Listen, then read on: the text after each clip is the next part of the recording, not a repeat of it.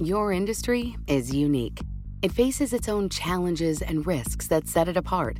That means choosing just any insurance company just won't cut it. At The Hartford, we take pride in knowing the ins and outs of your industry and help provide solutions that suit how you do business. From liability and property insurance to workers' comp and more. At The Hartford, we don't just talk about specialization, we live it.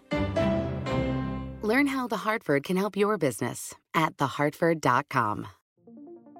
What could you do if your data was working for you and not against you? With Bloomberg delivering enterprise data directly to your systems, you get easy access to the details you want, optimized for higher-level analysis, and financial data experts committed to helping you maximize your every move. Our data is made for more, so you can show the world what you're made of. Visit Bloomberg.com/enterprise data to learn more. They say if you like sausage, don't go to the sausage factory. Well, today we're going to the Legislative Sausage Factory, also known as Capitol Hill, and finding out how Congress will fund the government months before an election and amid a global pandemic.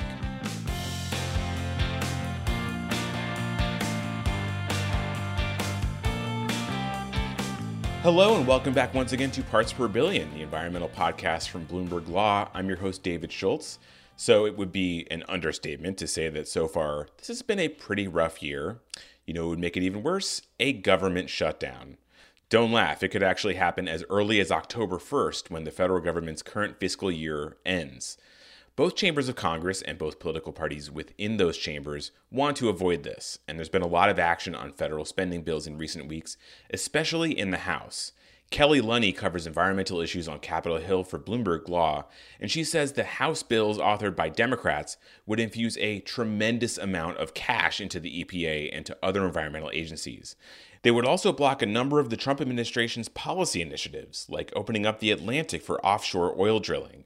But when Kelly spoke to us this week, she said it's pretty unlikely that the October 1st deadline will actually hold. Well, the short answer is I think we will have a funded government by October 1st, but it will probably be a continuing resolution, which means that the funding that agencies had will just carry over until the two chambers can come to an agreement. And part of that is because of the pandemic delaying and sort of upending the appropriations process. Having said that, in non-pandemic years, this often happens.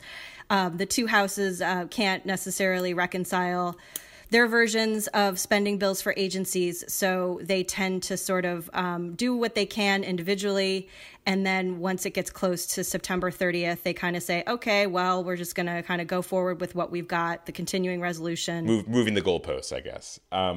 So we're going to get to what could happen, in November and December, or maybe beyond. But let's talk about what's happening now. The House is still working on some of these bills that would fund the EPA and the Department of Interior. What's in these bills that have been moving so far, and what would the funding levels be? So, as you mentioned, the House has been working on that. The full Appropriations Committee advanced that bill earlier. I guess, today is Tuesday. I'm losing track of my days. Yeah. They did that on Friday. Aren't we all?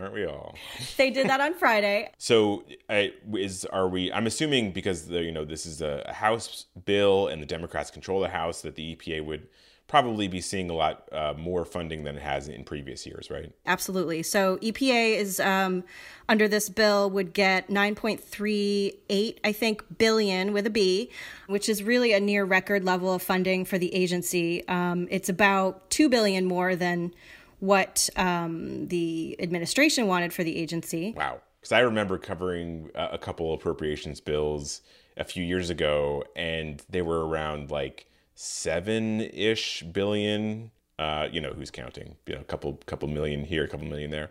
Now, of course, that what the actual number will be, it will probably be far off from that. But that's a really good sign of like how much Democrats value the EPA and how many resources they want to devote toward that. Absolutely, and the Interior Department gets a funding boost as well. It's certainly not as significant as what they included for the EPA, but the Democrats have expressed that, particularly in this time of the pandemic and the sort of higher profile that environmental justice issues have been getting, the connections between pollution and climate change and communities, disadvantaged communities, they're really trying to reflect those priorities in some of these larger spending levels that they've proposed. Now, I also want to talk about riders, because these bills, don't just contain money for agencies. A lot of times they also feature these policy riders or amendments where, because these bills fund the federal government, they have to pass or else there's a government shutdown.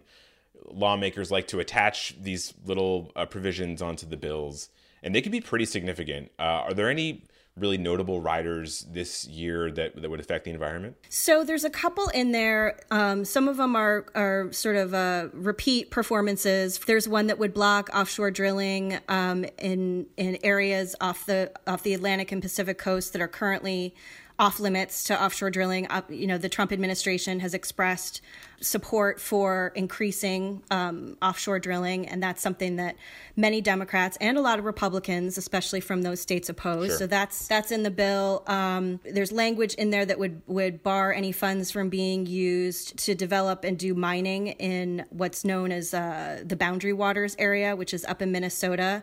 And that's sort of notable because there's been a lot of talk, particularly during the pandemic, about the United States being too reliant on other countries for critical minerals. That's an area that is sort of critical mineral rich, but it's also one of the country's most beautiful and pristine sort of natural watersheds, and there's a lot of support for protecting that area. And the Appropriations Subcommittee chairwoman for Interior is Betty McCollum, who is from Minnesota. So that's in there, and kind of stuff that you would typically expect from Democrats, and probably just preventing the Trump administration from doing a lot of what he wants to do. So let's talk about the Senate. I think based on my previous experience, they typically wait for the House to act, and then they, take what the House sends them and they do their own thing. But what's going on this year? Is the Senate moving forward with its own funding bills? So typically the two chambers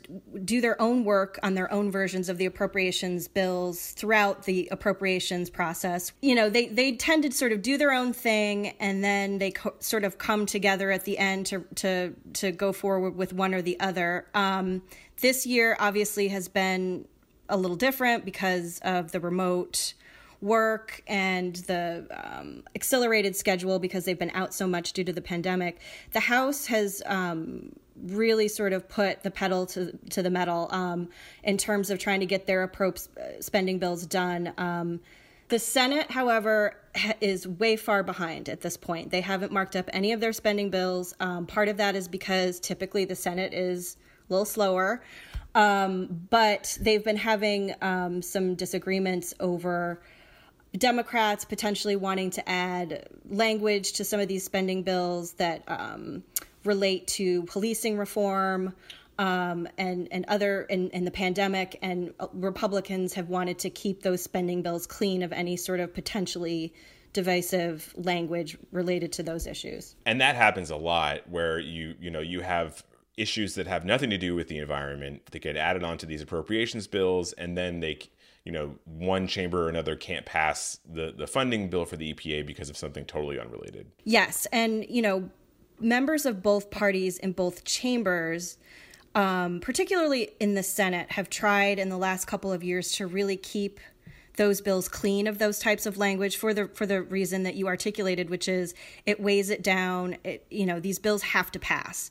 And the more you add to it, the heavier it becomes, and then it just collapses under its own weight, and then you've got a government shutdown, which is, another disaster. So we're going to take a quick break here, but when we come back, we'll talk about why, even though the bill would give the EPA a ton of money, the EPA itself is calling on the president to veto. Stay tuned.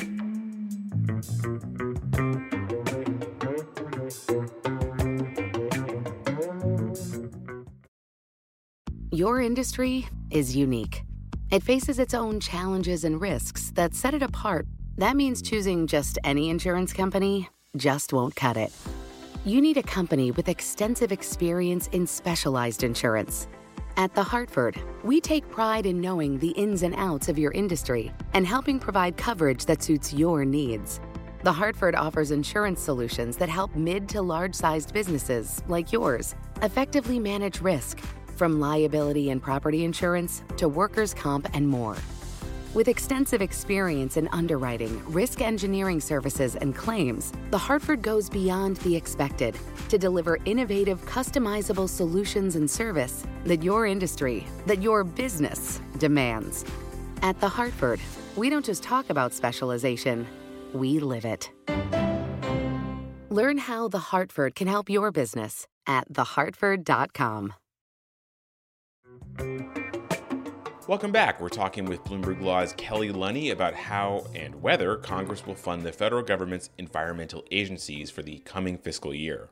Lunny says the EPA has inserted itself into this debate this year in an unusual way. This was sort of unusual, but EPA Administrator Andrew Wheeler came out with a statement last week that basically said he would recommend that President Trump veto the Interior EPA spending bill if it were to reach him. Now, if is in all caps there. Sure, because of course. Yeah. It's probably unlikely that version gets to President Trump. There'd have to be some negotiations between Pelosi and McConnell, and by the time it got to the president's desk, it would wind up being very different. Exactly. So, there's things in there they don't like. I don't think they're thrilled with the increased funding levels for certain programs. Like what? Well, they've created a separate, this is sort of separate from the EPA's budget, but it's still part of that entire bill. They've created this $15 billion, again with a B, emergency sort of supplemental critical infrastructure program that would sort of be divvied up among the EPA and two of the Indian Affairs agencies. It's extra money that the Democrats want to give those agencies to tackle any sort of infrastructure issues that have worsened because of the pandemic. $15 billion. Whoa. And obviously, Republicans on the committee were not happy with the inclusion of that. Democrats argue it's necessary. The problem with that is that, they want to put $10 billion into the drinking water, safe and clean water revolving state funds. It's a lot. It's a huge cash infusion for that. Yeah. And these are funds where they're always really big, but I mean, that would be taking big to a whole other level. But these are federal funds that go toward giving water utilities really low cost loans to fix up like pipes and water filtration systems and things like that. So it sounds like the administration and the head of the EPA, Andrew Wheeler, is saying we don't want this money, we don't need it, and we have trouble spending it. Is that more or less what he's saying? Well, it's not really that. It's just that they don't like where the funds are sort of being targeted. Got it. I see. The other issue they have is with a separate water infrastructure loan program, not the one that we've just been discussing, but there aren't any new funds for this water infrastructure program. It calls for a rescission of funds from the last couple of fiscal years. Oh, because they haven't spent it yet. They haven't spent it yet, so they're saying we're not going to give you any new money until you spend this. But a lot of the associations that represent these entities that get these loans are saying this is really going to hurt, these players that need the money. They're going to have to reapply if they're not getting, they're going to have to reapply essentially for money they've already received on projects if, they're not going forward. So they're sort of playing a little bit of a political game with that program, and the administration isn't happy about that because they like that program. And it is a bipartisan program that helps, give some of these low-cost loans to these players. So that's going to be an issue too, and that was specifically mentioned by Wheeler in the veto threat. So got it. Okay. Well, the last thing I wanted to talk to you about, and we kind of alluded to this before, but let's talk about timing, because you mentioned there's probably no way that that Congress and the administration are going to come together to pass something before the end of the fiscal year, which is, the new fiscal year starts on October 1st. That's not happening. So it sounds like you think this is going to go past the election in November. Is that right? Yeah, I think that's probably a safe bet. The House will get probably all of their spending bills done before September 30th. They're on track to do that. The Senate, again, hasn't done, they've done behind the scenes work, but they haven't done any sort of public markup of bills, and they haven't got sort of officially started that process for the public. Well, so this is where it gets weird, because if the appropriations and federal funding goes past the election, we're going to know who the next president will be, and we're going to know who will control the next Congress by the time this is still being hashed out. So the incentives there get really weird. Like let's say theoretically, Democrats take back the Senate and Joe Biden wins the White House, and they hold on to the House. In that situation, would Democrats have an incentive to just push this back into next year and into when we have the new president and the new Congress, or would they really want to cut a deal with Republicans before then? I don't know how. It's like a game theory. I don't know how that would work. What do you think? Well, I don't think there's much interest in cutting a deal with Republicans, but I think, that's probably in the calculus right now. They're thinking, if we just sort of do a continuing resolution in September, say from September to November, then we see who wins, and maybe we do another continuing to January. That could buy them some more time to sort of like get the funding levels that they want in both chambers for these agencies. But it's risky too. Well, see, speaking of that, I mean, it's also risky because what if the president wins re-election, and what if the Senate or the Republicans hold on to the Senate and who knows, maybe even take back the House? At that point, what would happen during the lame duck session there? Do you think Democrats must have to be scrambling in that situation to strike a deal with the Republicans before the next Congress takes office, right? Yeah, that's true. If it's all Republican, then they sort of lose the leverage they have, which at this point, the leverage they have is that they control the House. Their bills reflect the funding levels that they're prioritizing for these agencies. If they lose the House, then they lose that leverage. It's risky. I think that, it's highly probable that we will see a continuing resolution for September 30th. Whether that takes us through the election or whether that takes us to the end of the year, hard to say. So in other words, the bottom line is what I'm hearing from you is that Thanksgiving and Christmas and New Year's are going to be very busy in Congress dealing with this issue, it sounds like. I think that's right. That's it for today's Parts Per Billion. If you want more of our coverage of Capitol Hill, check out our website, news.bloombergenvironment.com. That website, once again, is news.bloombergenvironment.com. Today's episode of Parts Per Billion was produced by myself and Josh Block, with help from Anna Yukononov. Parts Per Billion was created by Jessica Coombs and Rachel Daigle. The music for today's episode is A Message by Jazar and Thug by Brian Lawrence Bennett. They were used under a Creative Commons license. Thanks for listening, everyone. Office-based startup WeWork has officially postponed a plan to go public. WeWork is having trouble finding investor demand at 1/3 of the $47 billion price tag. Their real concern is Adam Neumann, the CEO. Everything is on him. His performance will determine this. What went wrong? We'll take you inside the company with interviews from people who helped build WeWork and exclusive tapes of internal meetings where Adam talks to his employees in ways he'd never speak in public. None of us want to look back and say, I could have done more. This could have been bigger. This could have been better. That's not acceptable. You do not get a chance like this again. None of us do. This is a new podcast from Bloomberg Technology called Foundering. Check us out.